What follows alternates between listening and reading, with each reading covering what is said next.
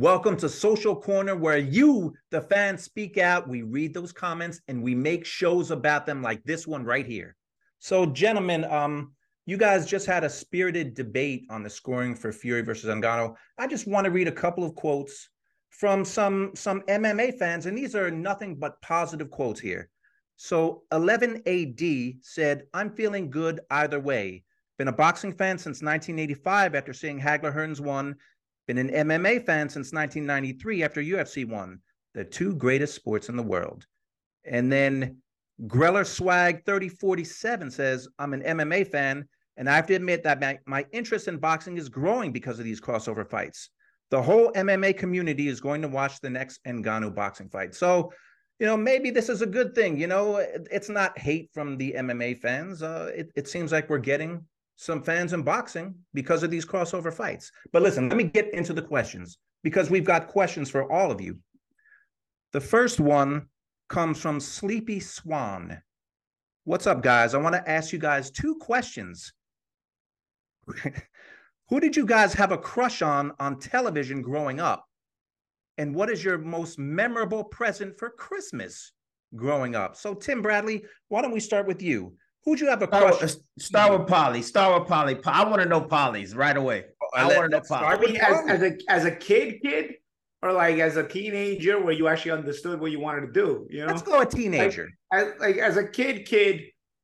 As a kid, it was probably like my first crushes on TV were probably Phoebe Cates and Kylie Minogue. Okay.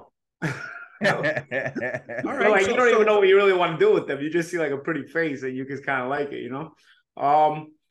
As a teenager, it was probably like, I don't know, probably like Britney Spears or something. I like Britney Spears. So what about your most memorable Christmas present as a kid, Paulie? Nintendo. Yeah, that's a good one. That's a good one. Yeah. Nintendo, yeah. Chris, what about you? TV crush growing up? Salma Hayek. Ooh. Salma Hayek she was the first woman that ever was like, wow. And I don't think it's changed. It's still No, my first love is probably going to be my last love. She's she was in Desperado and I was like, what is that? And it's never changed. How about Christmas present? Paulie took mine. It was probably some video game console back in the day because that's the age that we were. But I think mine was a Sega Genesis. Ooh, I still have a Sega Genesis. Yeah, I still have it. As I got older. Go ahead, Chris. You remember that black one, that Sega Genesis? That was the first one. That was my one. We had that too. The Sonic, the original Sonic. Sonic the Hedgehog. That was Sega Genesis. But there was a Sega before Genesis. There was a Sega before Genesis, I think. All right, Tim. Rosie Perez, White Man Can't Jump, big dog. Yeah. Good one. Yeah, that's a good one. I'm trying to tell you, man. Rosie's a big boxing fan, Tim. I know, but I'm just saying. We need to get her on here. Dang, she was fine with the little voice, the little Brooklyn like. Oh. Mm-hmm. And she had that string tank top, that extra large tank top. Oh yeah, with the yeah.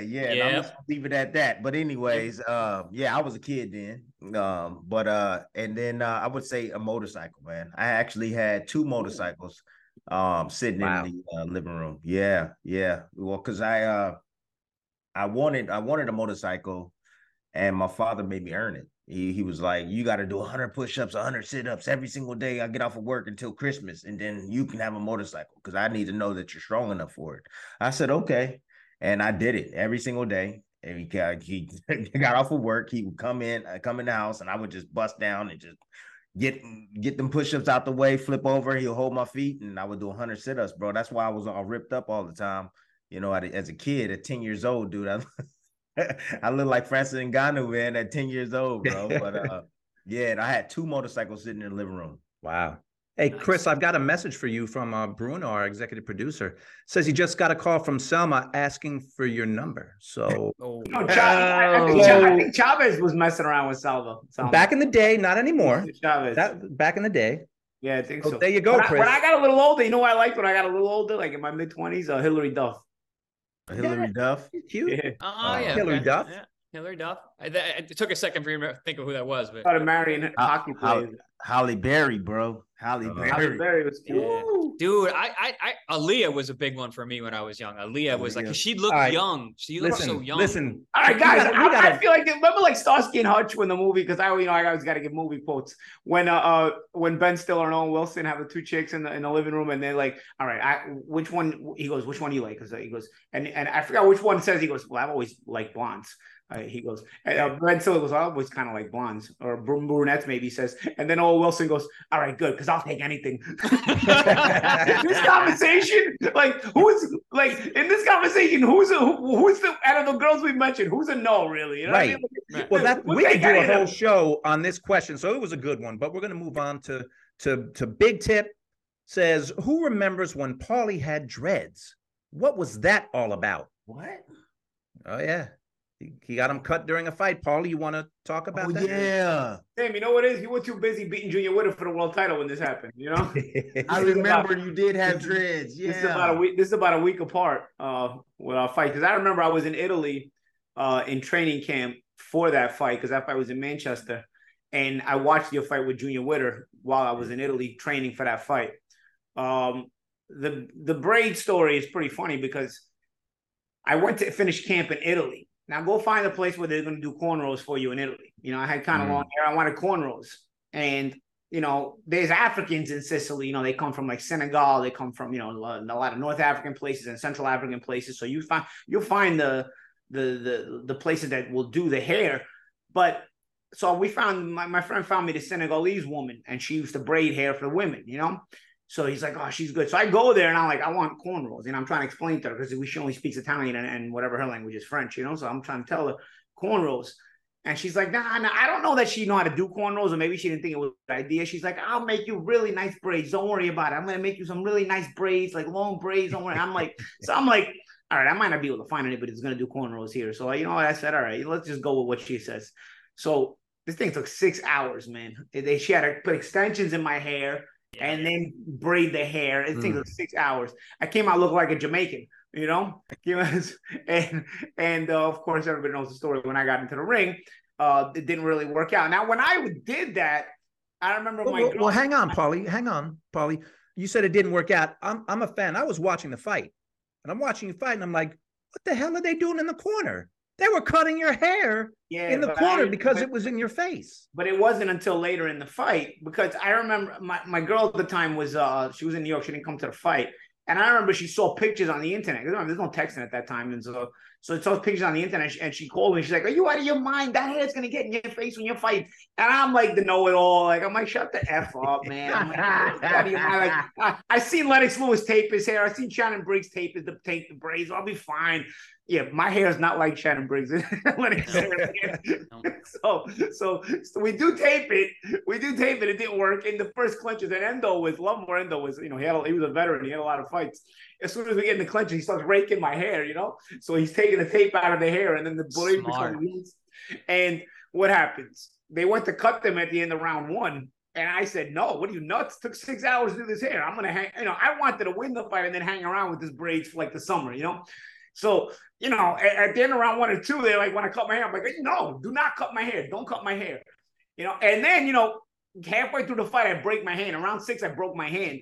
So now the fight gets closer in the last half of the fight. So at about a 3/4 point of the fight, I remember my corner didn't even ask me if I was cutting my hair. They just started cutting my hair. And I remember seeing the scissors out of the corner of my eye and just being like, just go with it, man. Yeah. Just go. Yeah. It's gonna be either the title or my hair tonight. So I was like, let me just get rid of the hair, you know. And that was that's the full story. A year later, I did get my cornrows though. When I fought Juan Diaz a year and change later, I got my cornrows. But yeah, I had to go to in the United States in like a black barbershop where they had a woman that knew how to do cornrows. Then I got my cornrows. I did cornrows later, but I did cornrows a few times too. And I just did it because I liked having my hair long, and I couldn't fight like that. Like I had hair down on my shoulders just because I like growing my hair out. And the only way for me to keep my hair without cutting it was to get it braided. So I fought a couple fights. I never did a 10-rounder though. I was worried about stuff like that. Especially once that happened to you, I was like, all right, I don't want to be deep in a fight, and this is an issue. Guys, you asked the questions. Well, hang on, Tim. I'm going to let you get to it. I promise you ask the questions. We answer them on ProBox TV. Download the app subscribe. Again, this show is about the comments, and you're gonna hear a story from Tim Bradley. I'm sure Tim Bradley's got a hair story of his own. No, I don't have a hair story, but I can just tell you this: if I had if there was a genie and I had one wish, it would probably be cornrows. I wish that I can grow cornrows. The problem is that my hair started receding when I was like 13 years old. Oh, like, yeah, 13. Like, yeah, the front part of my hair started going back. Start going back at 13 years old, bro. Tim, I'm positive your testosterone at 13 years old was like 3,000. Because for you to be all ripped up and then have a receding hairline, you were way ahead of your time. Bro, it was bad. I could never grow my hair out or do cornrows or any of that, man. I wish I could just grow an afro, bro, but it just doesn't work with me, man. That's why you always see it bald. The Jordan Baldy was in style, bro. You know? Yeah, it was. Yeah, well, listen, not next to Michael Jordan. Definitely. Let's get to some more comments. This is a show where people are really learning a lot about you, your crushes, your hair, everything else. I mean, people, you download the app, you'll learn about these fighters. Here's a comment, which was an interesting one from Fighting Temple. Does Pro Box TV ever plan to release a video game? Boxing fans have been starving for a new game since Fight Night Champion back in 2011. A new game with Paulie, Chris, Porter, Bradley, plus some Pro Box up-and-comers, plus a character creator would be insane and make money. So somebody out there wants to see a Pro Box video game. We were just talking about video games. Right. Tim, Lazy Guy 6536 said, we need Tim versus Sean. Now I'm assuming they're talking about you guys in your prime. You and Sean, I keep almost saying Sean Bradley. I have basketball in my mind. You and Sean Porter. How would that matchup have gone? I beat the hell out of Sean Porter, man. Sean know what time it is. I would have beat the hell out of Those are fighting words. Yeah, man. Might wind up doing an exhibition. I would have beat Sean. Paulie, watch. I'm doing the Sean. The fade out. Nah, Sean Porter, I got mad respect for him. He was a beast, man. I can just tell you this. I've always had problems with guys that were like a little shorter than I was and that were extremely aggressive and physically strong. I lost to Juan Diaz 3 times in the amateurs. 3 times. Now, when I turned professionally, I got a lot better at being able to deal with pressure. But I think that fight would have been explosive because our heads would have probably collided, no doubt about it. Both of us fight head first instead of punching. You said it. But I can just tell you this: it would have been a hell of a fight, and it would have been a battle of attrition. Probably it would have boiled down to whoever's going to win that fight. But I got me winning the fight, bro. No doubt about it. I would beat the shit out of Sean Porter. I got it a no contest. Headbutt prior to 4 rounds. Good call, Paulie. Yeah. And Chris, I believe we asked this question before, and I think you had Tim winning the fight. Am I right, Chris? Or did I? We did a sparring sessions where that's Paulie right. and I were debating. And, yeah, I would outbox. I think I would have been able to outbox Sean. I think no doubt about it. I would have been able to outbox him. So someone brought up exhibitions. Army EEUU says, would any of you 3 consider doing exhibition fights? Since that seems to be the rage. Tim, would you do it? Hell yeah, I do an exhibition. Who wants some? You know who I want to fight? Sean Porter? No.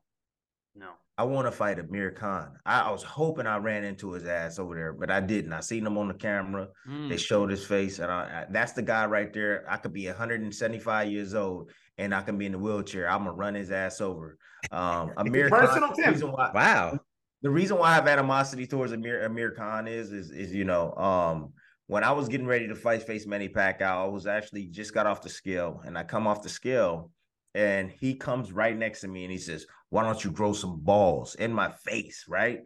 And I'm like, dude, I'm looking at him like that, like, what you just called me? You know what I mean? Because when you say you need to grow some balls, you know what that means, right? Mm-hmm.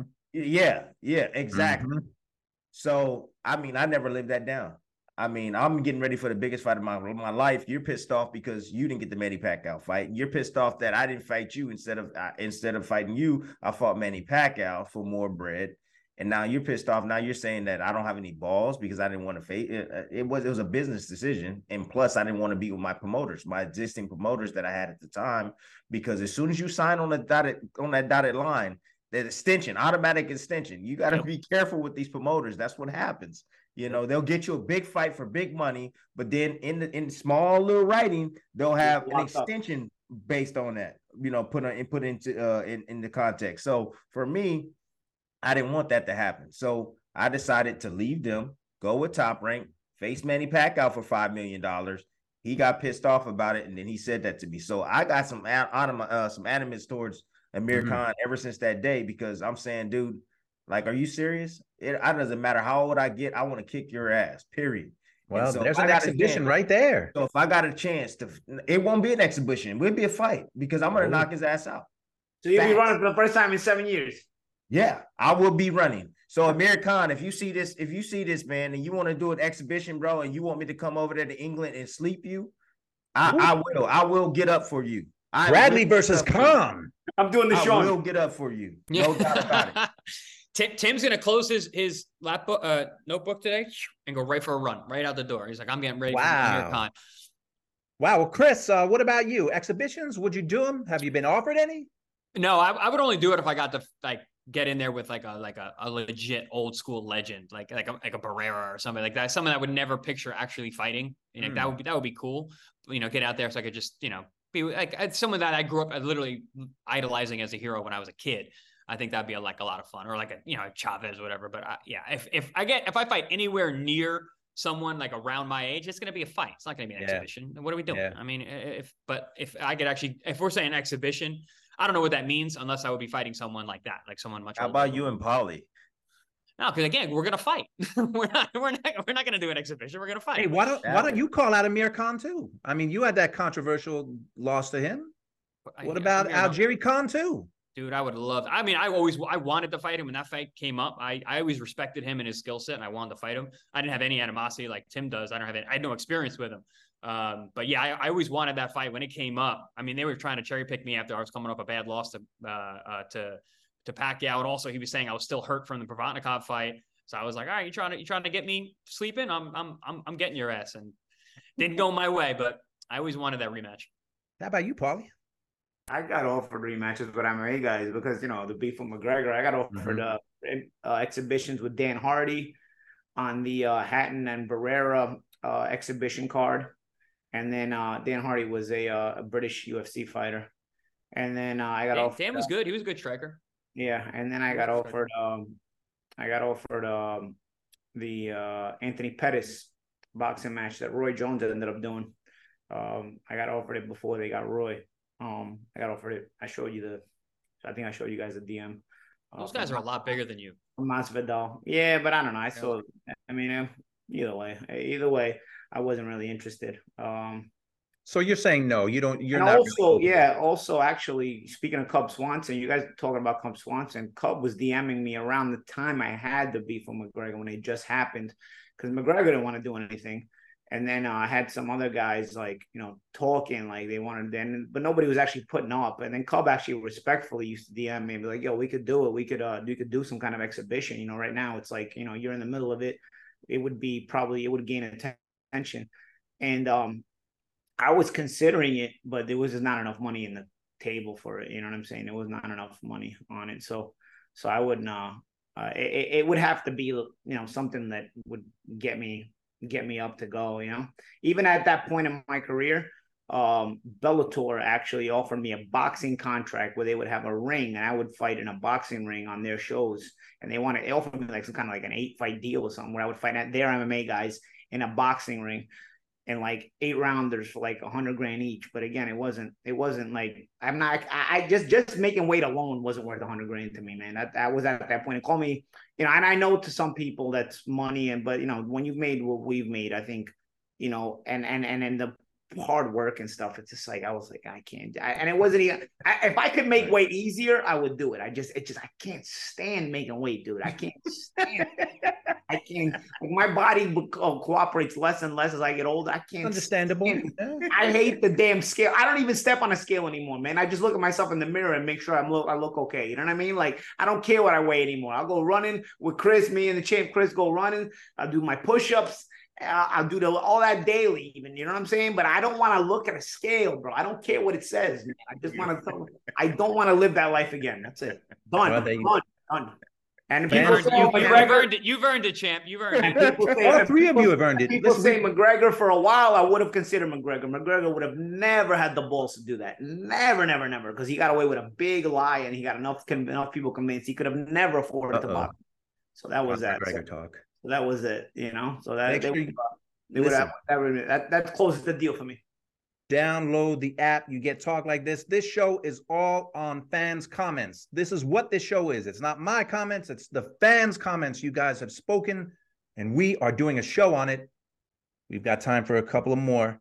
Let's see. Jacoby 7943 says, "What was your hardest fight and why?" Tim, start with you. Ruslan Pavannikov. That was that physically, that was my hardest fight. Like, physically, no doubt about it. I mean, the dude he hit like a freaking mule. I struggled actually making weight during that camp. I was huge. I mean, I was depressed. I was eating everything in sight. You know, it was shortly right after the Manny Pacquiao controversial decision. I mean, I came into camp, I was like 190. I was huge, dude. And I had like 8 weeks to lose all that weight, man, to get down to 147 pounds. Which was damn near impossible. The day of the weigh-ins, that morning, I had to lose 10 pounds. So my punch resistance was gone. I was dehydrated, man, to the bone. So I knew going into the fight, and how I used to test my chin before I go into fights. I would do this. I would hit the tip of it, and if I felt dizzy, I knew it wasn't going to be a good night. I knew. I mean, so you were feeling dizzy. Touch my chin like this, bro, with my glove. And if I'm like, woo, I'm like, damn, I'm like, it's not gonna be a good night. Well, that night, yes, that happened. I hit my chin. I knew it wasn't gonna be a good night. And then following that, I get this freaking pep talk speech from freaking Ray Lewis. Football player. Yes, Ray Lewis. So my manager hooked me up with Ray Lewis. And Ray Lewis gave me this pep talk right before I was going to walk out. And so you talking about blood boiling. I was supposed to outbox. I was about to say, he had you ready for war. Dude, he said, you got to go out there and show them what you made of inside. You want people to have your back. You want people. Yeah, dude, he went crazy. He was like, I was like, oh my gosh. I was like, yeah, okay, Ray. Man, I went out there and put my life on the line like a fool. I almost end up getting killed, but shit, I end up winning a fight, man. That's all that matters to me. Chris, I want to go to you next because you might have the same opponent. I'm not sure. Chris, toughest fight and why? Same guy, and for all the same reasons. I mean, the man is made out of iron. I mean, and on top of that, you know, the first punch he landed broke my orbital, and broke my orbital in 3 places, my nose in 2, and yeah, so like they basically just caved in my face with the first shot he landed. So for me, as much as he was a difficult guy, I had a great game plan, which I was able to execute the rest of the rounds. Man, that guy was not supposed to touch me. He was not supposed to touch me. He's short. You know, he's 5'5", 5'6". And I knew how dangerous he was inside. I had been watching him for years, and it's funny. I always said, I was like, man, I don't ever want to fight a guy like that. Sure enough, that's why I got my world title fight against, of course. But yeah, I was more pissed when I went down. I was like, man, this guy's not supposed to hit me like this. Meanwhile, also dealing with my face being broken. But he was said in the lead up to the fight, he was a scary dude. And he was like, you know, they were talking about him eating moose liver when he was a kid. And he said, I'm willing to die to keep my title. I don't think Chris has that mindset. And the reporters asked me that, and I go, man, ain't nobody got to die. This isn't a knife fight. It's a boxing match. I'll box your ass. I'm going to go out there and I'll box you. You're not going to touch me. First round breaks my face. And then I just had to deal with that all night. So yeah, I couldn't have a more difficult time. It's basically the worst case scenario for your first world title fight was what happened to me in the first 90 seconds of round number 1. I got dropped broke my orbital, couldn't see, had to take a knee. I was already in the whole 10-7, going into my first world title fight. So yeah, that was the most difficult for sure. So you got a soft ass face, Chris. Look at you. Yeah, man. Pretty boy. You guys talk about how pretty I am. This thing ain't made to get hit. That's why I worked on defense so much. Paulie. For me, it's Cotto. Cotto. Miguel Cotto. I fought both Cotto brothers, but yeah, I fought Miguel Cotto. Just had the ability to put you in certain positions in the ring, cuts off the ring very well, very technically sound, and very, very heavy-handed, especially at 140 pounds. Very, very heavy-handed. He had made all knockout world title defenses when I fought him, and he was it's one thing to deal with a good puncher if you know how to maneuver your way around, but Cotto had a very adept way of always making you feel kind of like the walls are closing in. I realized just how good he was at it when he did the same to Mayweather, in terms of he constantly put Mayweather under duress, even in a bigger ring, because Top Rank was sneaky. I had a Shoemaker Promotions, DeBella, when I fought Cotto, so nobody looked out for the ring, nobody looked out for any of that, and I got same here. It was so it was like a small ass ring, very soft canvas, and so things that I didn't understand you even negotiate, because it was my first big fight, and of course my team is supposed to understand that. But like I said, I had Ringling brothers at that time, and so it was I was now you're in there. What do you do? You don't say, oh, you know what? I don't like this. I'm getting out of the ring. That's it. You're there to fight. Right. And you know what? I also fought a very, very excellent fighter. And he's again, his ability to put you in certain situations, technically speaking, cutting off the ring and knowing how to land the power, set you up with it. Let's face it, Cotto was also an Olympian, so he was a good boxer too. Very, very a stressful fighter to fight. That's it. The fans speak out here on Social Corner. I'm going to read off a couple of inspiring comments, and then we're going to get out of here. Stu Joker says, love you guys and your banter.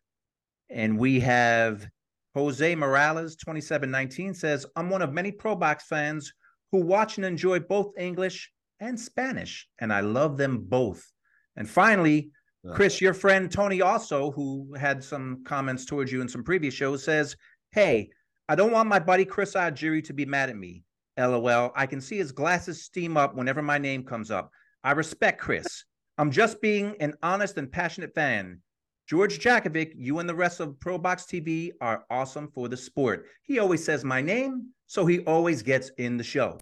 So, guys, I feel like these shows could be 3 hours, but if you want to learn more about these champions, subscribe to Pro Box TV. Leave your comments, and we will do a show on it here on Social Corner. Pro Box TV is your boxing channel.